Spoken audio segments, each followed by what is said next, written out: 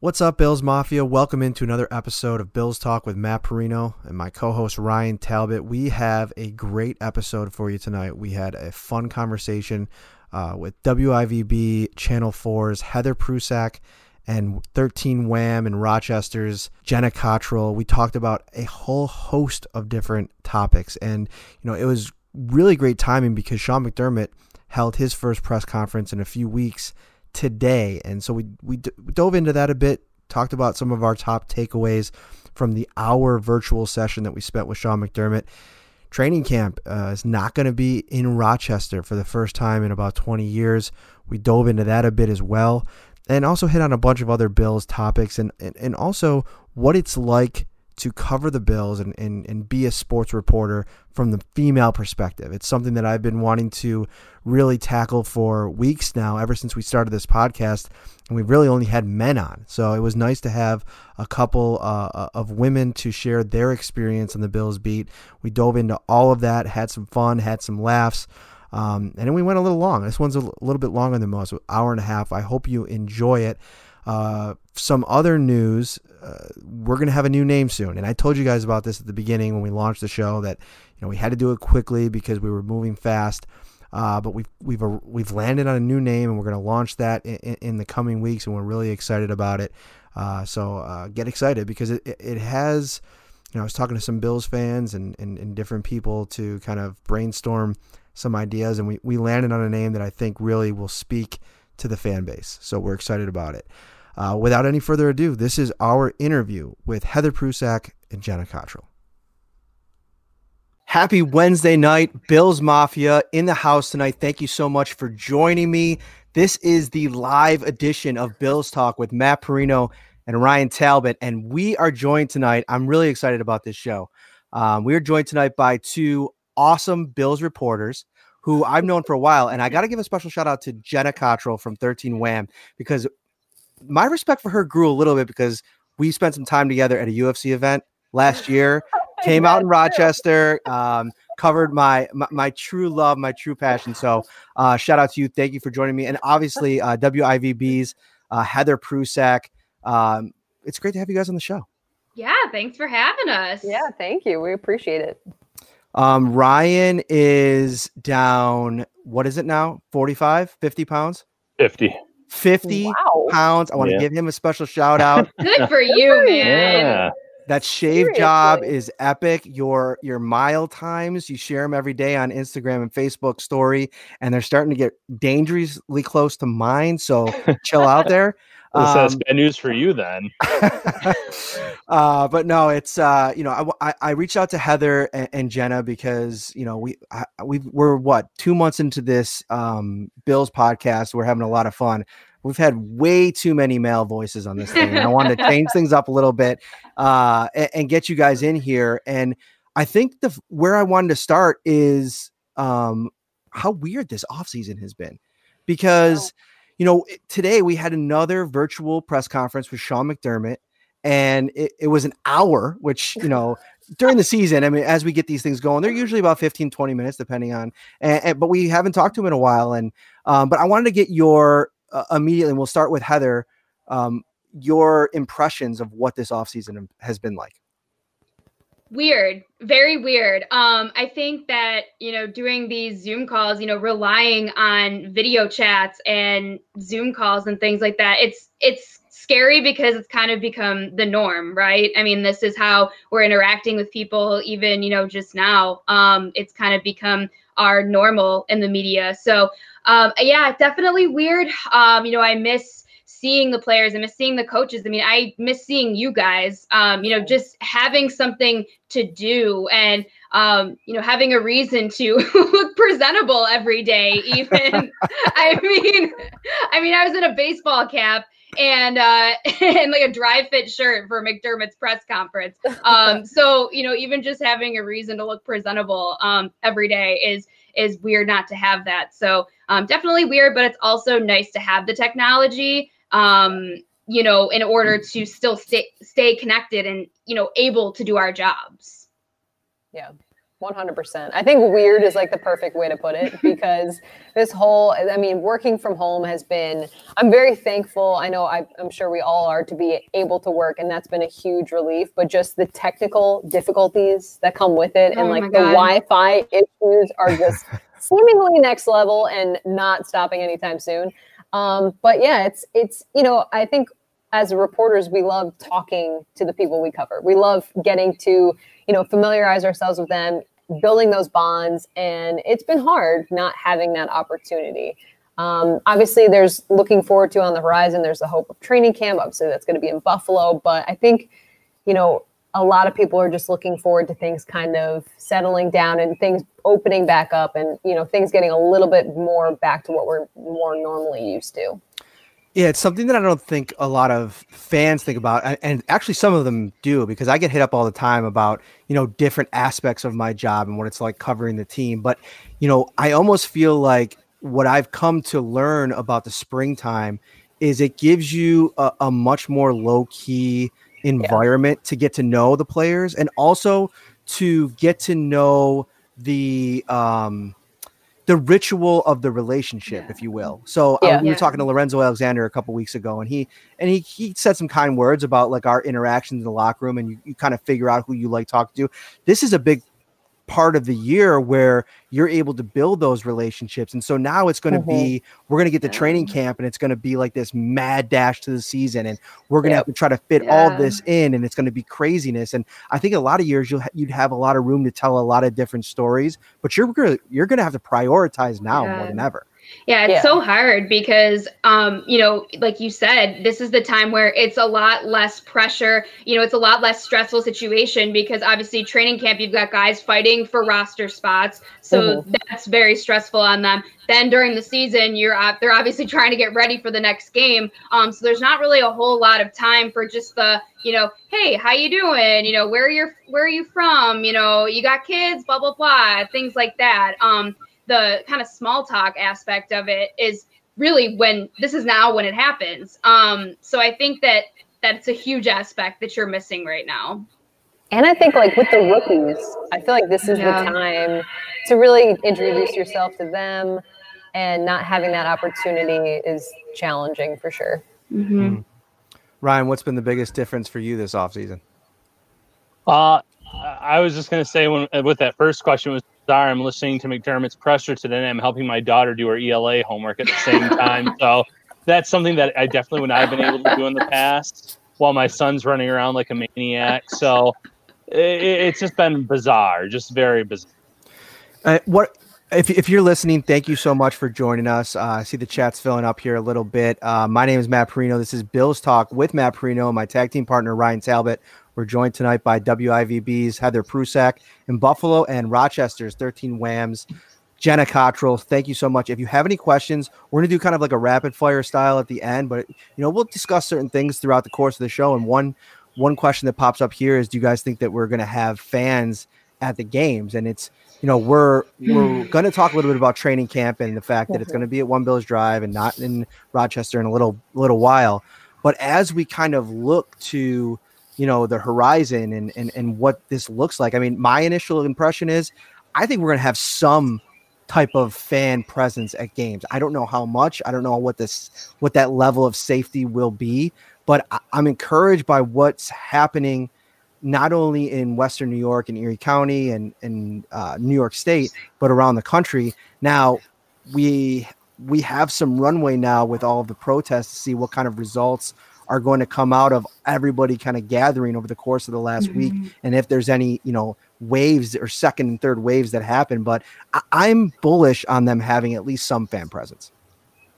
Yeah. I think that there are going to be fans. I don't think that, and I know that, you know, people aren't going to want to hear this, but I don't think to start the season it's going to be full capacity like what we would all want. I do think there's going to be some, you know, trying to abide by social distancing rules. I mean, you just look at all of the big events that have been canceled, you know, into August and even in the early stages of the fall. That's kind of what makes me think that it's not going to be full capacity.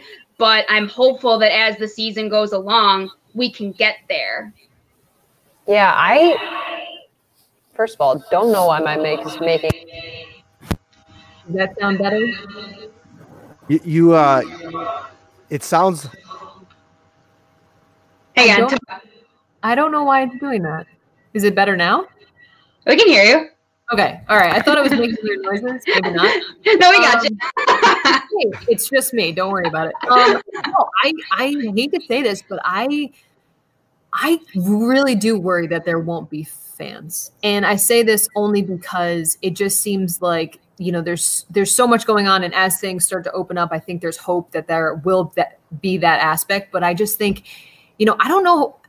Obviously, Bills Mafia is very passionate, beloved. But I don't know how many people are going to want to expose themselves to going to a game, because it's not just going to the game, it's getting into the game, it's waiting in line, it's going to the bathroom, using all of those things that go into it.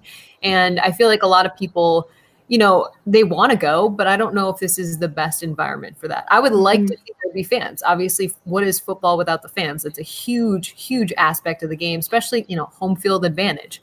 But at the same point, I'm hesitant to say that there will be fans, and even maybe fans at a certain capacity. I don't know. I guess I'm setting my expectations low so that can be cleared, and hopefully that would be the case. There's just so many things up in the air right now. It's hard to even guess at this point, really. Yeah. It absolutely is. And I'm kind of in that same camp where I think in the beginning of the year, I don't think there will be fans. I just think that the Bills and the NFL as a whole, there's only so many things you can control. And the Bills can control their own lots. But what about those private lots with tailgating before games too? Yep. And then you're risking the spread of it there. They can have all the entrances open. They can have a limited capacity, but they can only control what they can control in that stadium. So there's just so many factors that I think in the beginning of the year, there may not be any fans in the stands. And also, too, it's like if you did open it up, let's say they did open it up to full capacity, which I still don't think is going to happen at first. But then it's like, then you run into, okay, well, are you going to require fans to wear masks at games? Like who wants to wear a mask at a game when you're screaming and cheering for, however many hours on end? So it's like, if that was implemented, do fans really want to deal with that? So there's just so many things up in the air right now. Yeah. And you mentioned that it's, policing the kind of mandates that are going to be in place is going to add a whole nother element to this. So if somebody takes off their masks, how do you deal with that? Is there going to be an increase in fights? I mean, we already know that's something that, at a football game, it's a very rambunctious crowd, but I think it's going to be interesting to watch how the preseason plays out, because I think they're going to be able to kind of test what this thing looks like without fans, and then maybe figure out, okay, let's hit the brakes here because this is not how we want to execute our season.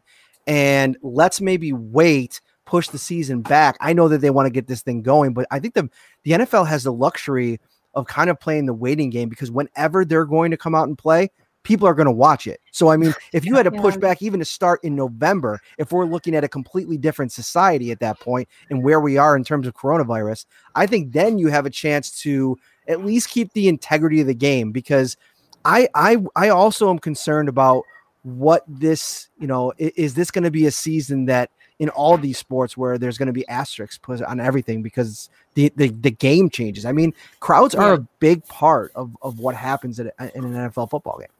To me, I think the biggest thing, too, is, I mean, obviously we all want to see fans there. Fans want to be there. It's a huge part of the game. But to me, I think the biggest thing is being able to start on time and have a full season without it being interrupted, because you're already seeing the NBA, Major League Baseball, the NHL, they've had to shorten seasons, make adjustments, postponements, all that stuff. But the NFL has the benefit of, because they don't start until, August with preseason and then September for the regular season, they have that benefit of possibly being able to play out a full season without those interruptions. So even if there aren't fans, I think that would be just getting through the season would be huge in itself. Yeah. Switching gears here a little bit. Thank you for joining us.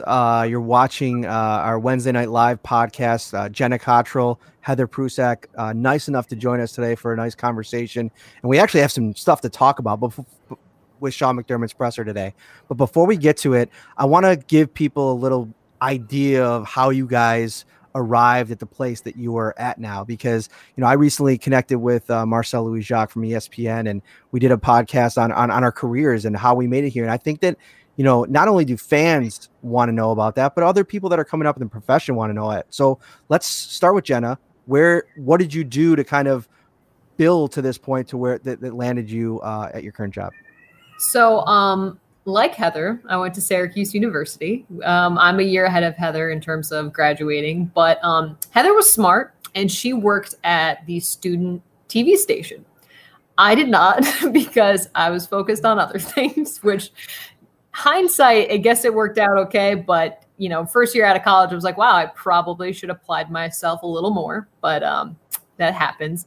But no, I had internships along the way over the summers. And I think that was huge, definitely. But originally out of college, I got my first job in Elmira, New York, the southern tier of New York. And it was a whole new experience for me. I'd never lived, other than going to school at Syracuse, in a different city than my parents. And, I moved out and I got to work. It was a small ABC CBS station, and I was originally a sports reporter there.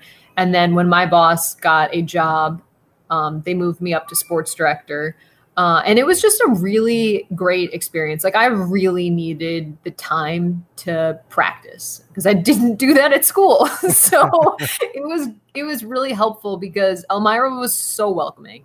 I covered so much high school and high school sports. And that to me was huge because, you are directly meeting all these coaches, all these players, talking to the parents, talking to everyone. And I think it kind of allowed me the opportunity to honestly to make mistakes and to learn from them and to grow from them. And then from there, actually the huge event in that area is NASCAR because of Watkins Glen International, the track down there. So I got to cover NASCAR, and it was something that I never expected to I never watched it really growing up. And it was an incredible experience. And, I basically felt like they were paying me like pennies on the dollar, but it was like free grad school because of the experience that I had. And then from there, in 2016, I got hired at 13 Wham in Rochester. And, originally I was a sports reporter. And then this past year, someone left, so I was moved up to weekend sports anchor. But it's just been really fun. Like, I really enjoy covering the teams that we get to cover. And I like, especially, just getting to cover the Bills like we do in a smaller market, I think means so much more because it means so much more to the people in the community. So it's just been a really fun ride. And I'm sure I feel exactly like you guys. It's a really fun job. Obviously there's challenges, but at the end of the day, we're getting to cover something that means so much to so many people. And it's just, how can you not feel grateful for that? Yeah. So as Jenna mentioned, I went to Syracuse, and when I was there, I was a sports. What? Oh wait, sorry. I gotta go do something, Matt. See you later. I actually have an appointment. No, I'm just kidding. So I went to Syracuse. I was the sports director of our student-run TV station, and then I also was on the sports staff at WAER Radio, where it's an NPR station, but the sports department is student-run. They broadcast play-by-play all of the men's basketball, lacrosse, and then all the football games. So I was on the staff, did a little bit of sideline reporting, hosted in-game stuff. So it kind of felt like I was in the industry before I was in the industry. The experience was so great because, being sports director, even though it was a student TV station, I was learning, just even simple things like reaching out to PR people, SIDs of college teams, different things, sending in credentials. Now when we talk about it, it doesn't seem like that big of a deal, but when you're a student, like those little things matter when you get into the real world. So just, things like that, traveling to games, covering games, even just, like where to park when you go, navigating your way around arenas and stadiums and, different things like that. So it was really cool. I got such great experience there. And then when I was in college, I interned with the Bisons because I'm from here, from Buffalo, from Hamburg. So when I was home for the summers, I interned with the Bisons, and then I also interned with Channel 2 here in Buffalo, and that was summer going into my senior year of college. And, you know, I kind of just kept in touch with all of the guys, my news director, the sports guys. So I graduated in May of 2014, and a couple months later, after applying for basically every single job under the sun, in markets that in cities that I've never even heard of before.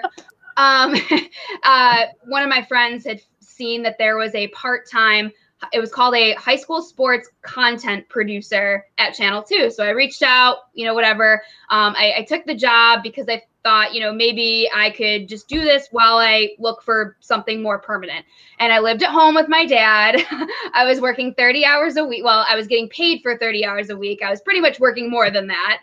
Was part-time, wasn't on air, but I figured, you know what, like, they know me, they know what my, you know, goals are. So if I can work my way up and show them that I can do these tasks, hopefully it'll pay off. So little by little, they kind of let me do more and more. So it was like, I got to do this like minute segment of top 3 high school plays of the week. So I got to like do that. And then I got to do little features on, you know, some high school players in the area. And then slowly it, you know, progressed.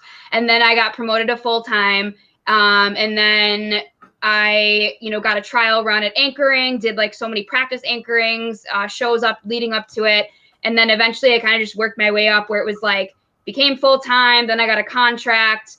And then our weekend anchor left. So then I was promoted to weekend anchor. And then this past April, I moved over to Channel 4. So now I'm with Josh Reed and those guys. And yeah, but yeah, it's not so glamorous in the beginning. Living at home for a couple years. I think I was still working part-time at American Eagle, trying to make up the rest of the money. So yeah, not glamorous at all. But here we are. What's that like? Because from the outside looking in, and obviously Ryan and I are kind of more in print type jobs. Like, what's it like to go from one station to the other in the same market? Is there any awkwardness? I mean, honestly, at first, 100%, like when I was going through the process, in March, it was very awkward in the beginning, you know, having those conversations that you're leaving and then, you know, keeping things a secret and blah, blah, blah, and whatever. So definitely a little bit of that, but, you know, overall, I think a lot of people on both sides have been very supportive. And so I'm thankful for that. Obviously, I'll kind of know more of that feeling when we actually start to see people in person, because, you know, right now it's just over Zoom calls and all this. So I haven't really, you know, seen people. But overall, I think a lot of people were very supportive, and I was really thankful for that. Well, we have a lot of really talented people in the TV side of things and on our side of things in the market. And so you really can't go wrong wherever you're at. I mean, Josh Reed is obviously become a good friend of mine, but Matt Beauvais is a good friend of mine, and Adam does a great job at Channel 2. So we're really lucky to have, I tell people this all the time, that the media community in Buffalo is really unique in that there's so much talent and there's so much competition, but there's also so much respect. Like that's one thing that I didn't expect, because I was coming from the league side of things with the UFC. So I didn't have to really wade into the waters with the media as much. Yeah. And so coming here, one of the things I was like, oh man, like everybody was kind of putting on a good face early. And I was like, okay, when are the gloves going to come off? And they never really came off. And I was like, okay, this is just how it is. And so I'm like, it's great, because like working for the UFC, being at events in New York and LA and seeing how those kind of media dynamics can be, it can get really, so like you guys, like I think it was Jenna that mentioned this earlier, you know, we're really lucky to have these jobs. We're also really lucky to have the group of people that we have. And that's my alarm. We got to give my dog some medicine, but let's get to some bills. I'm going to turn on my light really quick so I don't look like I'm in a cave. Hang on. Go ahead. So we're going to get into our Bills centric part of the show here. And it's funny, when we book this interview, I think it was like 2 weeks ago now, I really was just going to focus it mostly on, career stuff and just kind of catching up. And we didn't really have a lot. We've covered this thing so crazily intensely over the last couple months. There really wasn't a lot to talk about. But then no camp in Rochester, and now Sean's presser today. We have some stuff to dive into. Let's start with Rochester, because I tweeted it out when the news became official that I'm pretty sad. I'm glad to be home, especially in this time with, the kids being at home and all this kind of stuff, to not have to go and spend overnights at Rochester. But I thought that was a really cool experience to get a chance to not only be around the players and the team every day, but also, get indoctrinated into the culture, our media culture and all that kind of stuff. So let's start with you, Jenna. Reactions. What's the temperature in Rochester? How much sadness and disappointment is there? I think there's definitely a lot of sadness. And I think it starts with the fans, considering the fact that training camp is such a great way to literally see like up close and personal some of these guys. Some people can't afford tickets to the game. They're expensive, or they're in the stands. They're not on the field, but training camp, it's like free. If like, I don't even know, it's cheap. And so the fact that fans normally could be right up against the guys that they've always wanted to meet, that's definitely disappointing. Now, I don't even know if fans were going to be allowed to be at Fisher. We don't know, but I think it is just sad because, first of all, I drive an hour and a half usually to Buffalo, and Fisher is 6 minutes away from my house. So selfishly, I am sad that I'm going to be commuting that much. But at the same point, I think I really loved having everything at Fisher because the players were away too, and they could.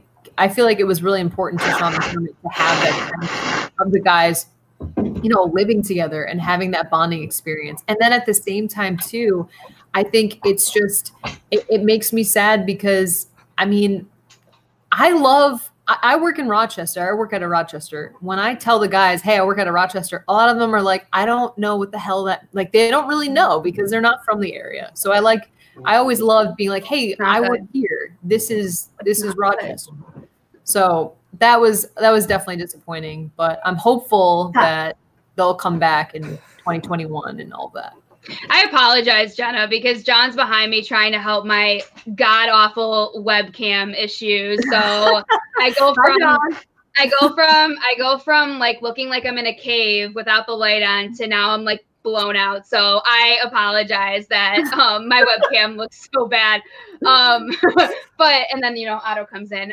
But going off of what Jenna said, yeah, it's disappointing. So we're the exact opposite. So while Fisher is like 6 minutes from her, my townhouse in Orchard Park is like probably not even 5 minutes from the stadium. So for selfish reasons for driving, it's better for me. But at the same time, kind of like we're talking about, or Sean was talking about with the players and it building chemistry and camaraderie amongst the team. I think with the media, it does the same thing because, we're all up there. A lot of us from Buffalo stay there when we're covering back-to-back days or, weeks on end or, the whole thing. And, I know like a lot of the guys go golfing and, we all get dinner and hang out, after practices and things like that. So from that standpoint, it's disappointing because like, that's something that I really enjoyed was just, having that kind of laid back time after practices to hang out and stuff.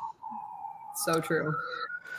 It's funny. John texted me after I shouted out all three sports directors here, and he's like, "You're gonna shout out everybody and not me." I had a fun John Scott joke for later in the show, and now I'm not gonna say it because just tell him that it's not about you. It's not about you. It's not about you. You've had your time. Not about you. You ruined the lighting situation. But he can bring back Otto.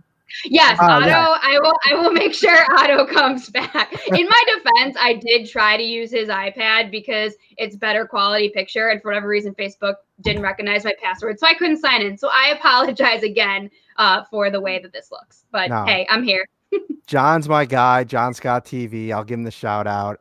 He's been on the show a couple times. I got to say, though, it's only been 30 minutes, and Heather's already surpassed all of the elite level that John gained over the course of his show. So kudos to you there. Yeah. Well, yeah. You got to see Otto. What more do you need?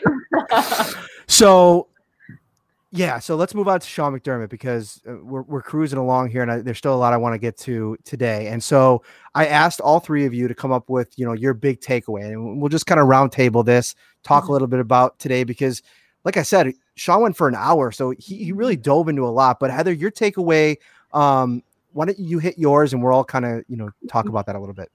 Yeah, so almost kind of going in chronological order, but the thing that stood out to me, just like in the country right now, and a lot of players and coaches are speaking out about the racial injustices and the protests that are happening throughout the country in the wake of George Floyd's death.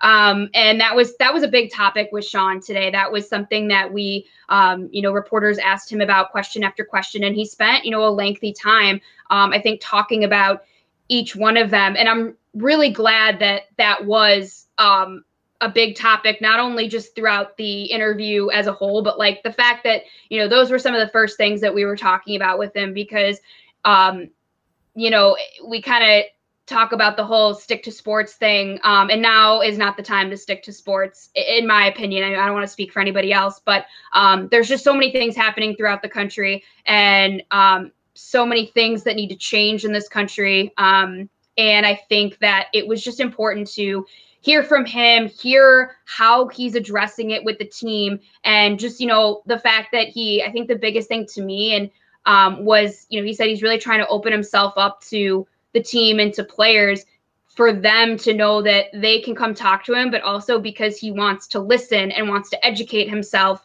on what's going on. Because just like me, I'm never going to understand what African Americans are going through in this country and what they face and how they feel.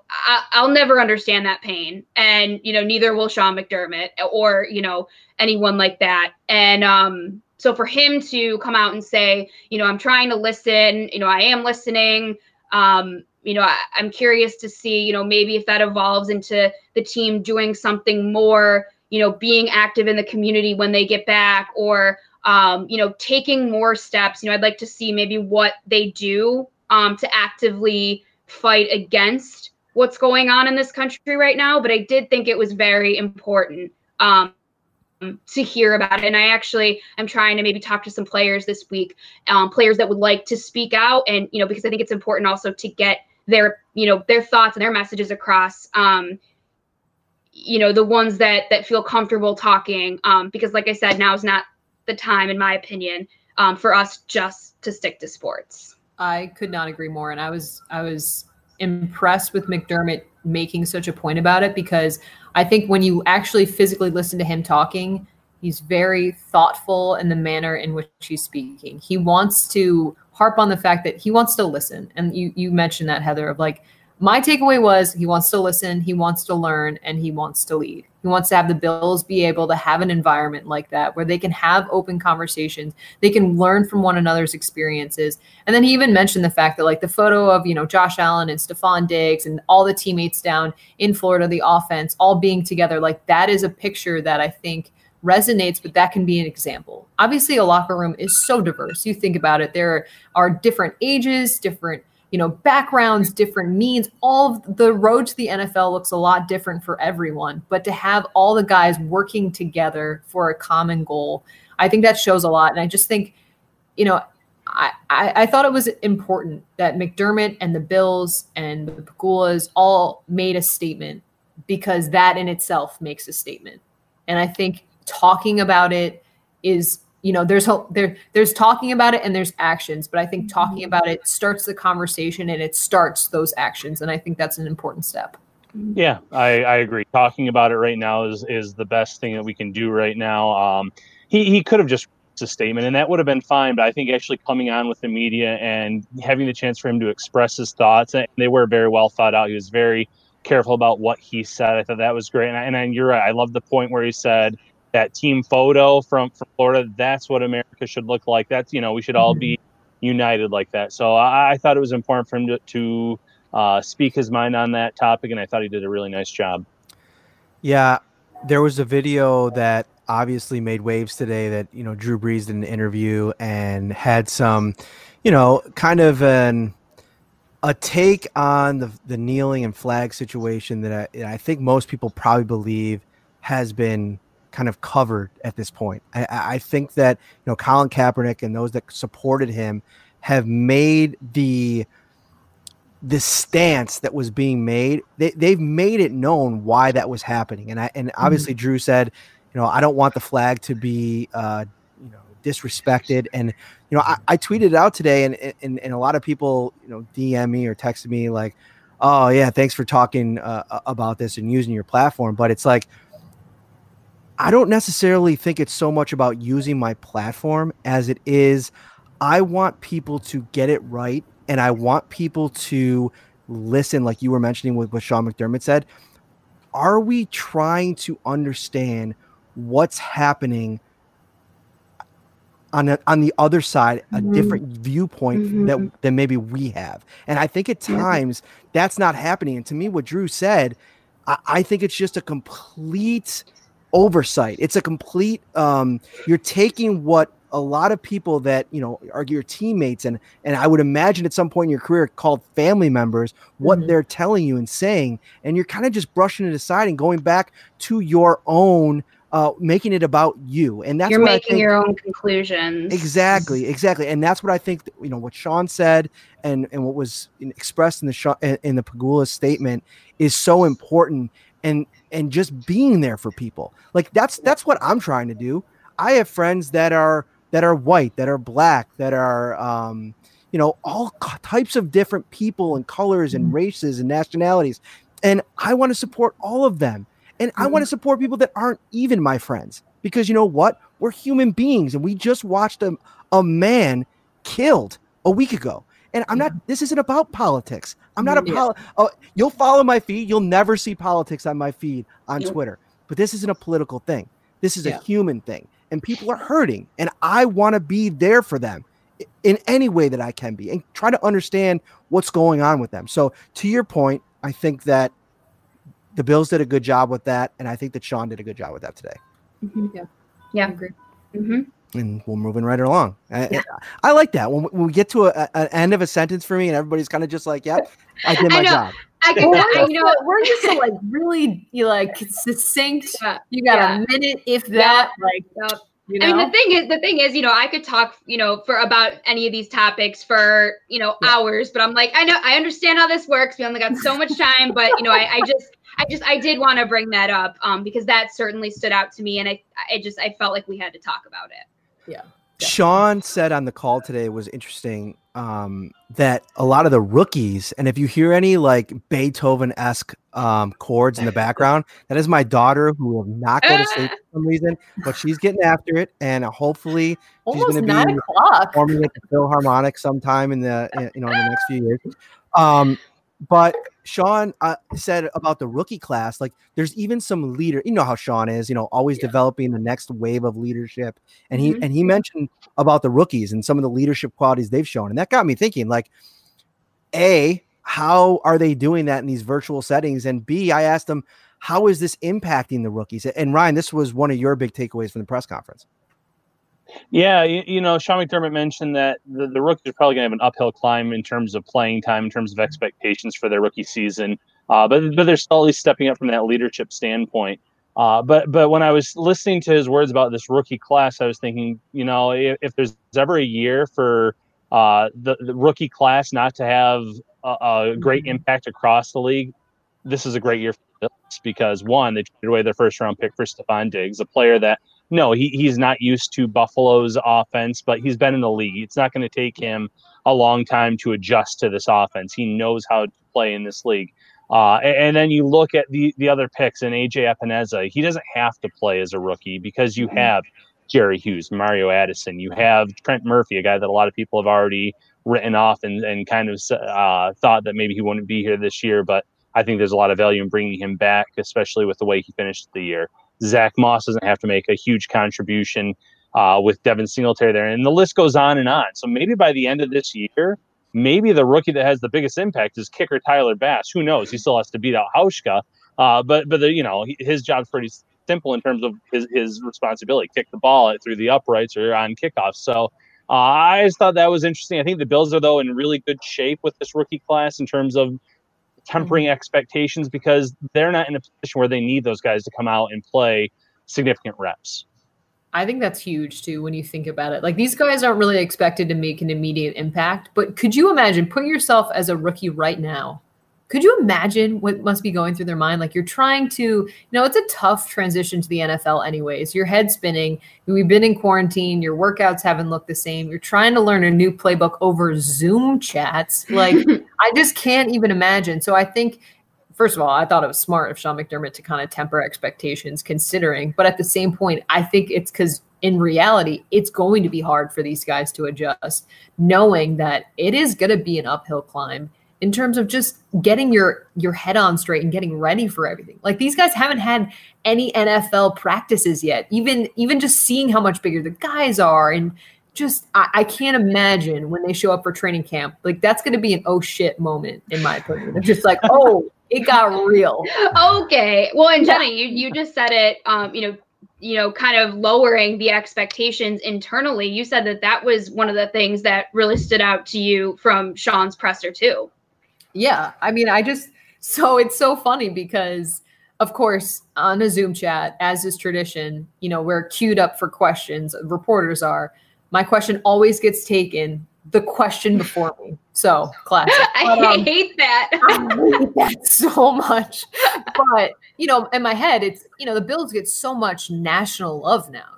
AFC East favorites. So many people are talking about the Bills, which in itself is just to see that transition as a reporter covering the team. I'm sure you guys can all agree has been a lot different over these last, couple of months. But, Sean McDermott doesn't love to preach, hey guys, we got this. Like we all know him. He loves that underdog card. So I was curious, how he would react to that. And just, I loved his portion of like, yeah, you don't win games in the off season. And, if he were to win the amount of games that his roster was expected to when he first got here, it would be like 2 games considering where the roster was in terms of a rebuild. And I just thought it was interesting considering Rex Ryan said the Bills won the offseason. Just about to say that.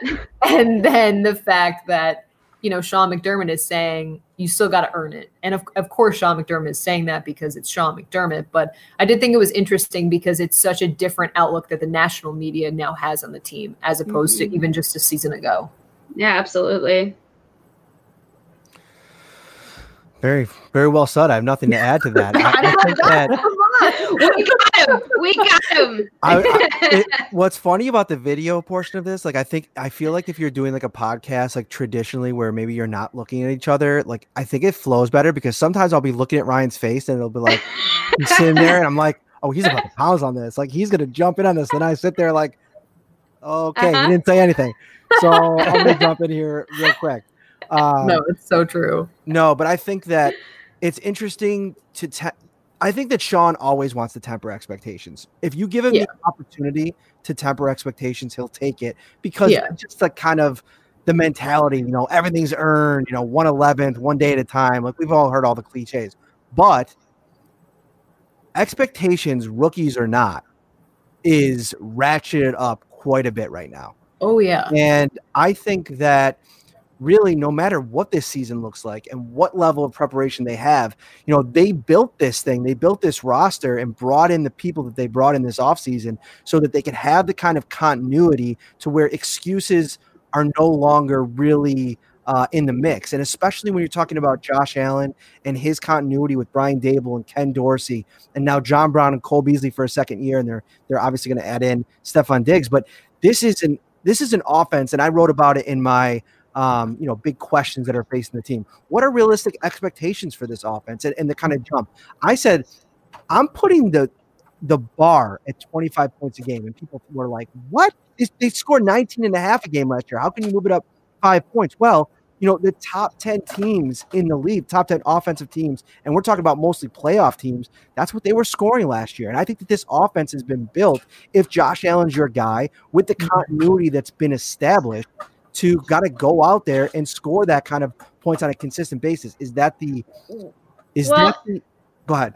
Well, and not only the continuity, but I mean, how about also the guys that they brought in? I mean, Stephon Diggs, like that's supposed to be, his guy. And also too, not only is he expected to be such a big weapon for Josh Allen, and I also think that that's part of the reason why those workouts in Florida were so important, because during the pandemic, when they can't be face to face like they would be if this were a normal year during these spring workouts, I think that's so important for them to start to build that rapport and that chemistry and to start gelling, because they're relying on Diggs to be his guy this year, his go-to guy. And if he's not, then he's going to take a hell of a lot of attention off of guys like John Brown and Cole Beasley. And it's going to open up the offense so much more than what we've seen in past years, because they haven't had a guy like that. I mean, there were so many games that I'd be talking to, our sports staff last year, and we're looking at the game matchup and we're like,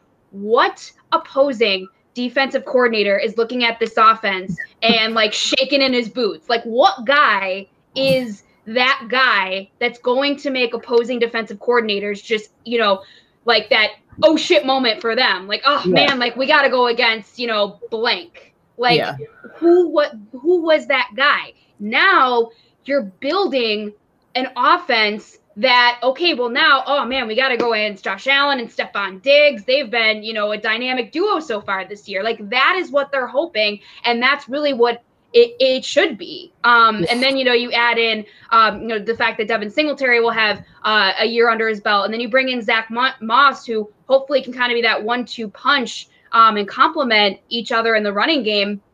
I think that, for this offense, I don't think it's unrealistic to put that bar at your points per game, Matt, because if Diggs is going to be that guy, and you hopefully too, a big part of this too is that he stays healthy. Because how many times have we seen a guy come in that we, thought was going to be a big difference maker, and then he gets hurt? So you got to hope he stays healthy too. But if all goes right, that is theoretically, and then Josh Allen grows and takes another step, that is theoretically what is supposed to happen with this offense this year.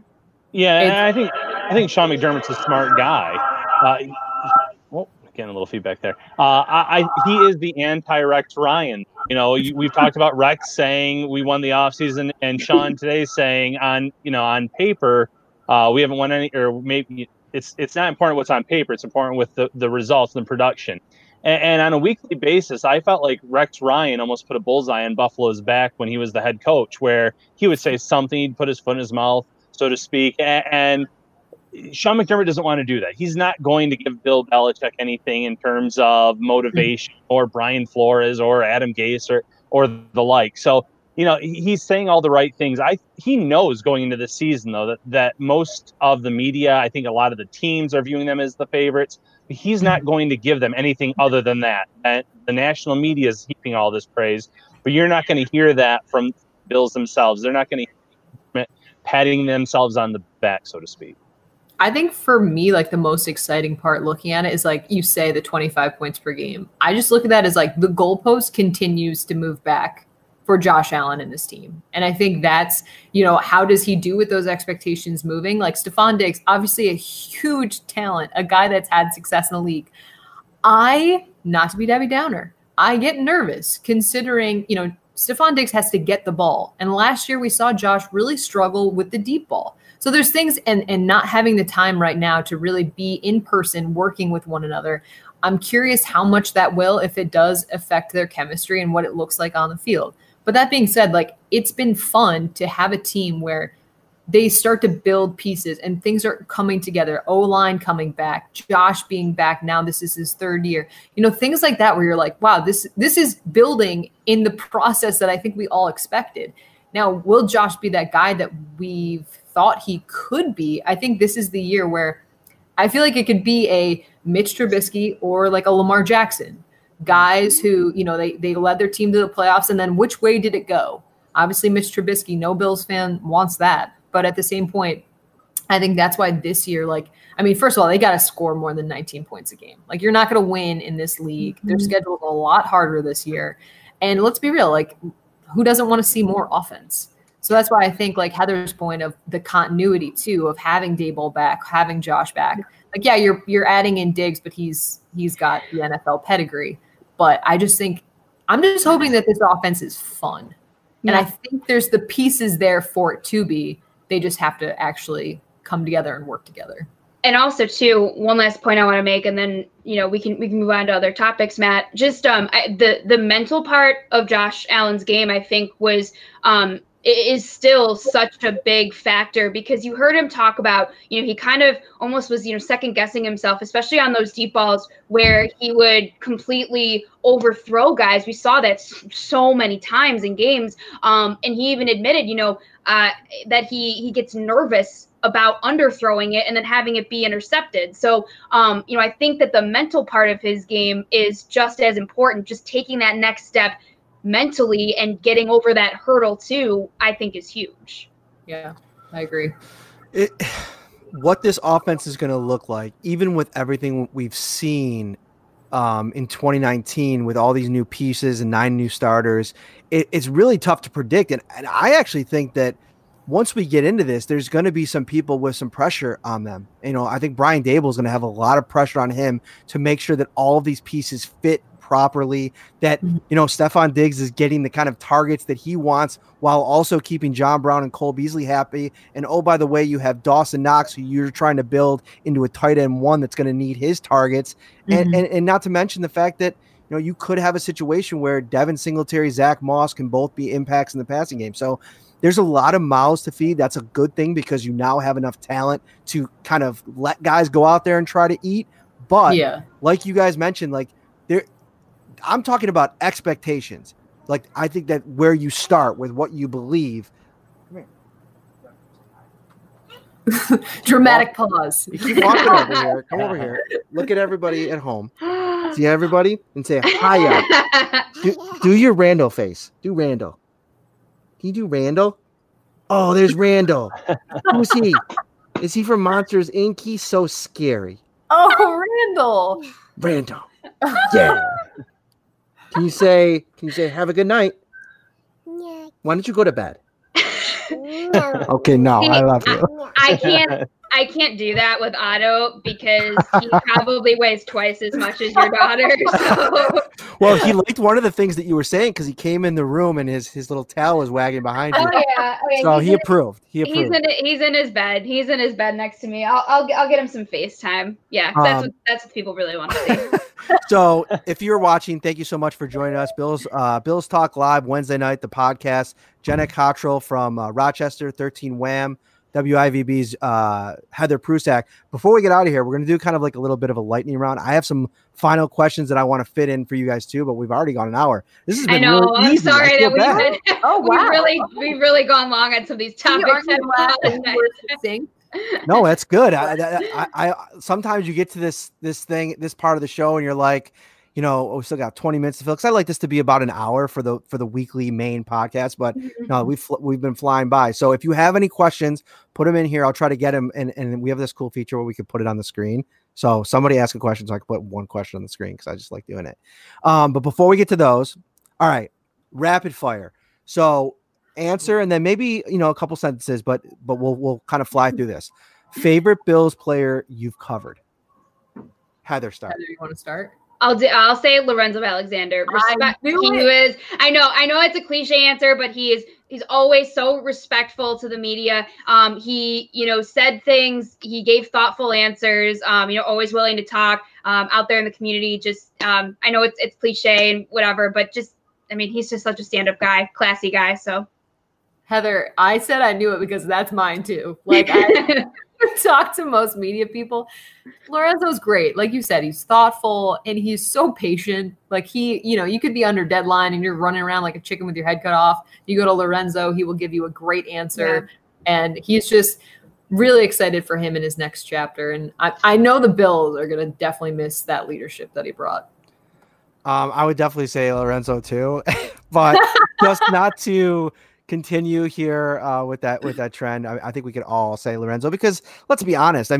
He was like the godfather of the locker room. When he did his weekly media obligation, it was appointment listening. Everybody kind of made their way over to Lorenzo talking. If a camera, kind of popped their camera in front of Lorenzo, all of a sudden you would see all these little reporters scurrying over, because you don't want to miss what Lorenzo's going to say. But I will say a guy that really surprised me last year, and listen, a little bias here. He's a huge MMA guy. We connected on that. But John Feliciano. Oh, Yeah. I really love every time you go talk to him, he's super real with, what he tells you. Like, every time I talk to him, I felt like there wasn't any coach speak or, fakeness. Yeah, just everything was super real. And I think that you can do that. And there was no story last year that John Feliciano came out with or that was associated where it was something that, the Bills probably didn't like. You can be like that. And I know that Sean has built a culture, and it's interesting. I think as we move along in the culture, a lot of people will get a lot more leeway. I think you'll see Josh maybe start to grow in a lot of his interviews because they're learning. I mean, a lot of these guys are super young. This team has been super young for the last 2 years. And I think that, guys like John Feliciano, Sean mentioned them in the call today. They have that kind of impact. And I think that those are fun guys to have in the room. A young guy that I'm a big fan of too, he's on the podcast, Tommy Sweeney. He's always I feel bad for him because we're always just where we sit. We're just kind of thrown as a group at him and Karen Johnson and Kirk Coleman last year. Yeah. So that's where I'll be.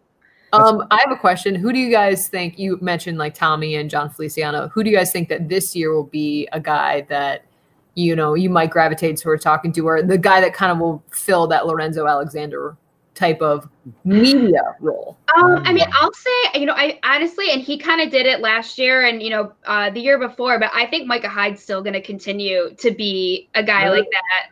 Yep. Am I just like, oh no, he's great. I feel like Micah would give the answer. Like he would, when I say challenge, I mean like in a good way. He'd be like, well, what's your question? Like he wants what you do to you have mean by that? Yeah. And I think he would also give you, also Lee Smith is very funny in terms of just some of the stuff he would say as like the grizzled veteran. But yeah, I think I was just curious what you guys thought. Oh, go ahead, Ryan. Go ahead. Well, I was going to say for the newer guys coming in, I think Zach Moss is going to be interesting. He's already made some sound bites with the making business decisions for defenders. I could see him being an interesting guy in the locker room. And then I'm going to jump back real quick to that previous question. Before I was with New York Upstate or even Scout.com, I was writing for all these little smaller sites where really there was no way to get into the locker room or anything like that. And one player who always went above and beyond was Arthur Moat. So I'm going to give a little shout out to Arthur Moat. He always would get back to me and help me with things. So yeah. Nice. Very cool. I forgot who. My who I think is going to take the Lorenzo mantle as the must get to interview is Cole Beasley. Every time I talk to him, he gives me something every single time, and he's another guy that's super real. And I think we talked towards the end of the season, and we had just developed like I could kind of read him when he wants to talk and when he doesn't. That's a big part of our job. Like if you catch somebody, like that's one thing in my first year on the beat. I think I caught a lot of people at the wrong time. I remember an instance with Zay Jones where I just walked into just not a good moment to talk to Zay Jones. And you learn to read those moments over the course of your time. When they want to talk. Yeah. Exactly. All right. So we got that. This is for all of us, but Heather and Jenna, advice for young female journalists looking to cover sports, because I think a lot of times like trying to, break into this business period is daunting. But at times I think for women without the proper, mentors to kind of guide them through this process, it can be tough. So what would be, if somebody came to you and said, how do I get to where you are? What advice would you give them? You want to start first, John? Yeah, sure. I think don't get discouraged. Like, I think that's a huge portion of it is just, especially, I know like for me in college, like Heather was a badass. She was out there doing stuff with Citrus TV. Like I said, I was too scared to do that. I was afraid of failing and like looking bad. But I think people also have to understand that like, some people are talented at this. Absolutely. But just because they're talented doesn't mean they're good. You have to work at it too. And I think that was something that was really important, is just practice. How important practice is, how important it is to find people that you think are good and pick apart what makes them good. Why do I like them? Maybe reach out to them. Just analyze yourself, your work, but also know that just because you're here now doesn't mean you can't get to someplace else. And I think that was really important for me to learn, is just, yeah, it's not always going to be perfect, but I have a voice and there's a reason why I want to do what I want to do. And I think along the way, my voice has gotten stronger because of practice and of learning and of growing. And I think just, it's really easy to be super hard on yourself, especially in this business, because you're so exposed. And, as a woman, you're going to get comments, unfortunately, about the way you look or the way you dress, or why do you want to talk about sports, or all of those things. But if you just stay true to your course and say, I can do this, then, and you keep working and you keep learning, then I think that there's absolutely a career path for any woman and any journalist, really.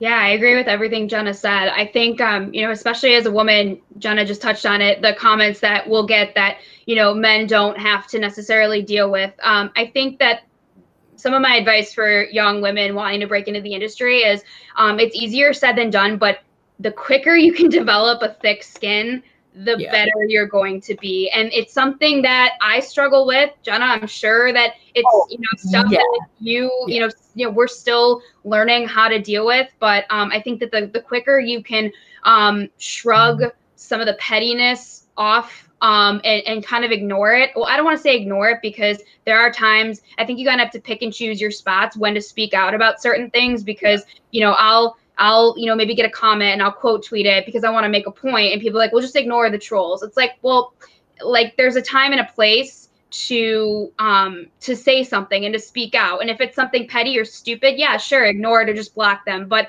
I do think that there are certain times to kind of, like what we were talking about, earlier, to speak out and educate people. So I think developing a thick skin, I think networking for women, young women, is great. And I also think too, for young women is, not to get caught up in comparing yourself to other women, because I do it so much where I get so self-conscious and I'm like, well, this person is, this age and they're only a year older than me and they're at, this regional network, and this woman's only 2 years older than me and I'm going to be that age soon and I'm here and I'm there and blah, blah, blah. And I think, not comparing yourself to people and not getting jealous, but rather instead of getting jealous, channeling that to learn from those people.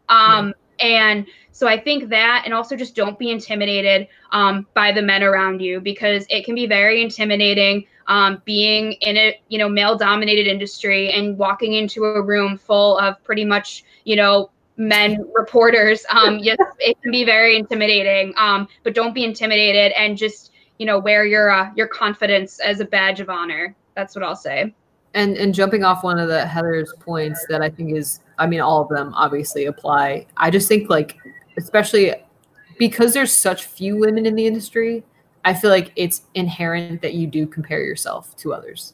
And I think the biggest lesson that I've ever learned, and something I honestly have to remind myself very much on the daily, is like, you are running your own race. Like, there are factors going on in your life. Like, I was so sad when I got sick because I was like career-wise, that's going to set me back. I was so bummed. And then I realized, like, that's just the way it's going to be for me. For those people that don't know, what were you sick with? Oh, I had stage 4 Hodgkin's lymphoma. I had cancer. I'm in remission now. All good. All set. Thank you. But, it's so, like, Heather, it's so easy to compare yourself to others. And it's just blocking that out and being like, okay, you know what? I can, it's a long race. You know what I mean? Like, it's just because someone's there faster than you doesn't mean they're going to stay there, and doesn't mean you can't catch up and blow by and all of that stuff. And it doesn't mean they're happy, so, also that. it's so hard, but, yep. But Heather, you kind of already touched upon it, but does it ever feel like it's a boys' club in football media land? And then has that ever led to any negative experiences? Yeah, it for sure. It for sure. It definitely does. I mean, even something as simple as, like, earlier today, somebody that I follow tweeted, like, oh, I missed Sean McDermott's presser today. Anybody know, like, any media write about some stuff that I can look at? And then, like, this guy replied and was like, oh, just go to any of the guys' timeline, any guy that covers the team's timelines or something. And it's like, women cover we cover the team too. It's just like little things like that. That is like, it's frustrating. And also too, like it's tough too. And I've said this before, it's tough too as a woman to, when you're trying to build relationships with these players and these male players and coaches, and you're trying, you're being professional, you're trying to get to know them, you're trying to build sources and find out information. It's so hard because anything you do or say could possibly be construed and, twisted. And so it's like, it's hard because you're trying to build sources in a relationship while also making sure that they don't take something the wrong way or think, oh, you're being overly friendly and blah, blah, blah. And so that's another challenge. So that's another way where, the boys club, it's hard that way too. So yes, long answer, yeah. Yes, it does feel like a boys club sometimes. Yes. It's so true. And like, it's a very fine line. Obviously it's not a fine line. It's not, it's just being friendly as a human being, and people reading way too far into it, which that's always tricky to navigate. But I will say, I personally feel like the most it's a boys club is, I feel like the media room in general has like shifted. There's more women now, which obviously love to see that. Yeah. I feel like on the sidelines, that is the ultimate boys club. Like, I know Heather and I will use our video cameras. We'll shoot the game sometimes. And I can't tell you how many times someone has looked at me and be like, are you shooting the game? Camera girl. Camera girl. Camera girl. Put me on TV, camera girl. I'm not. Like, what the? But I will say, it's a situation where I've had someone literally, like, not one person, but multiple people be like, wait, you're shooting the game? It's like, yes. Yeah. Is that it? Would you like me to spell it out for you? I can write it. I love that though. Like I'm like, yeah. And I bet you my stuff's going to look better than you. Like in my head, it really does though. Cause it's like, guess what? Yeah, I'm here. I'm not leaving. Like, hi, hello. And even when you get truck stick on the sidelines, you're not leaving. There's that. If that doesn't get you to leave, I don't know what. My mom called and she was like, "You need to go." But no, I think a lot of times too, like, so Mike Catalana is my boss, and there's times where I will be his camera person, and people think that's insane. Like we'll be out and they'll be like, no, you guys need to switch, or they'll like make funny jokes about it. But for our job, like we're expected to do everything. We report, we shoot, we anchor, we edit, we all of the above. And like, I don't know, I love that. Like, doubt me, I dare you. Yeah. I just think that fuels me, and I think it has to fuel the other women in this industry. It has to. Yeah, I mean that's what makes it. There's people that come up to me and I know that they're trying to be genuine when they say, hey, you are my favorite female sports anchor or reporter. How about just favorite?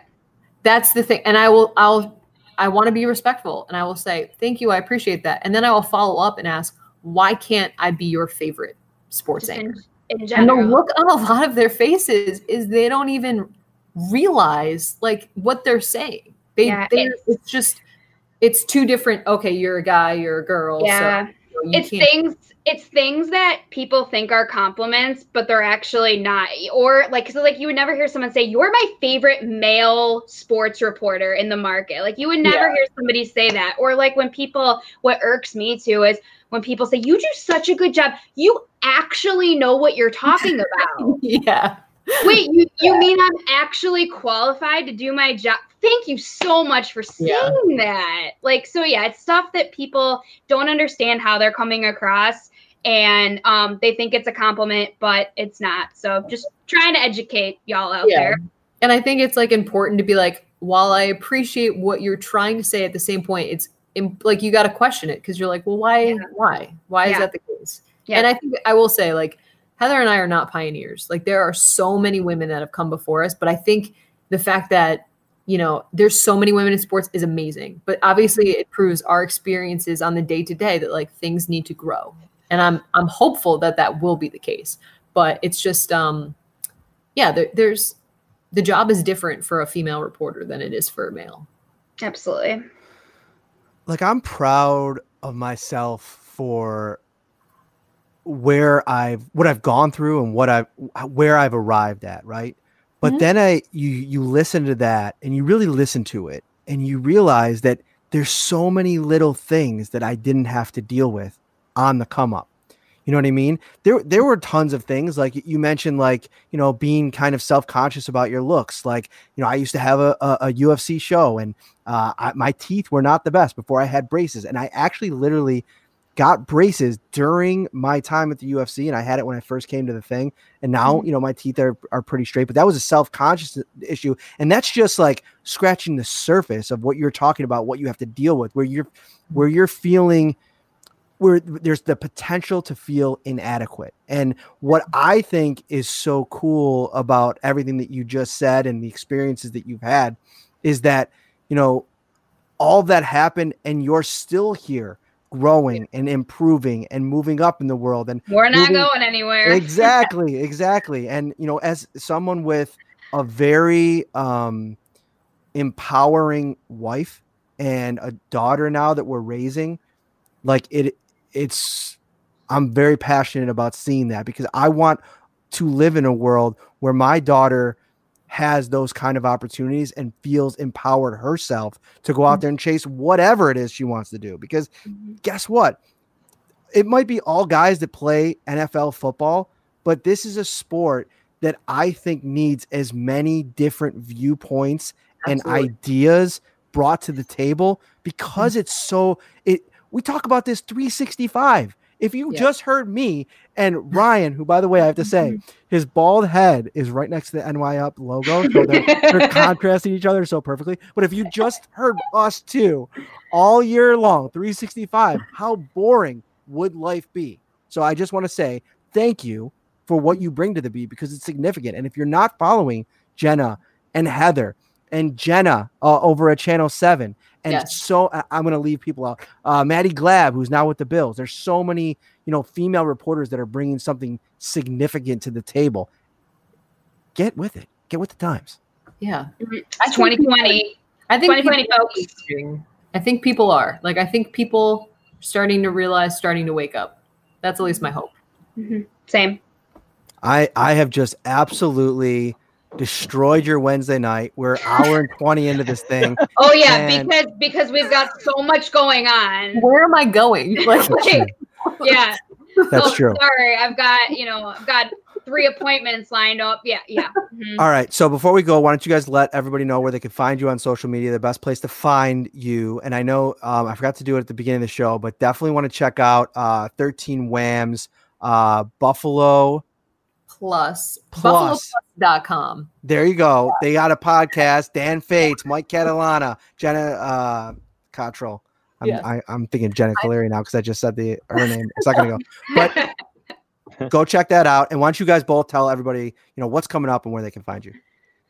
Perfect. Heather, you want to start? Sure. Yeah. So you can follow me on Twitter at HAPrusak, AJPRUSAK. That's my Twitter. I'm at Facebook, my professional Facebook, facebook.com/Heather Prusak and then the number 4. That's where I put, that's where I do all my professional stuff. Updated. On Facebook. Yes. And then, I'm on Instagram too. Same thing as my Twitter at HAPrusak. That's more fun stuff, but I post professional things too. That's more the fun side of my life. A lot of my dog pictures. So if you're looking for the lighter side of me, that's where a lot of my stuff on Instagram is. But we've got tons of content on WIVB.com/sports. Tons of stuff that we posted today from the pressers, and we've even got a lot of Sabre stuff from last week as they wrapped up the season. So lots of good stuff there. Always love to chat. So if you guys want to interact there, I'm there. Yeah. I'm super original in my Twitter handle. It's at Jenna Cottrell. That's also my Instagram handle, JENNACOTTRELL. yeah, so I work at Channel 13. You can check out 13wham.com. You can also check out buffaloplus.com. It's our new website. And then also we do have a YouTube page, Buffalo Plus. Make sure to look that up. It's Mike Catalana, Dan Fates, and myself. And we kind of do, I don't know, we talk about the Bills. We kind of do what you guys do of just like our insight on the team. Where do we think things are going? Coming up later on, we've been talking to some of the college coordinators for the rookies. Zach Moss. It's actually really interesting. Zach Moss's running backs coach at Utah compared him to a former Bill. How's that for a tease? So if you want to check that out, and then I know like Heather and I, we just appreciate you guys, and thanks for having our perspective on, because I think it's a cool conversation to have. Yeah, we really appreciate it. Getting the word out there about what we do and just our perspective on things. So thanks. I think we could have done 2 episodes, one with each of you, because we had so much to talk about. This will be one of, I hope, many appearances on the podcast. And actually, speaking of teases, the podcast is going to be changing names. And when we launched this thing, we launched it super aggressively and quickly because of the quarantine. I had planned to roll it out, like kind of slow play it towards training camp. But with what was going on, we wanted to launch it now. And so we just came up with a pretty generic name, obviously. But we have a new name. And Mr. Talbot's name is also in there. Like I've been telling you, we've been working on. And it's we're really excited. I think the name encapsulates the fan base. I'll have like a little promo coming out on it soon. But stay tuned for that. And again, thank you so much for listening, everybody joining us in the chat tonight. You guys were great. Find us on all of your podcast networks, Apple, Stitcher, Google, Spotify. Bill's Talk with Matt Perino for now, but stay tuned. We're changing pretty soon. All right, guys. Thank you so much. Everybody have a great night. Bye. Thank you.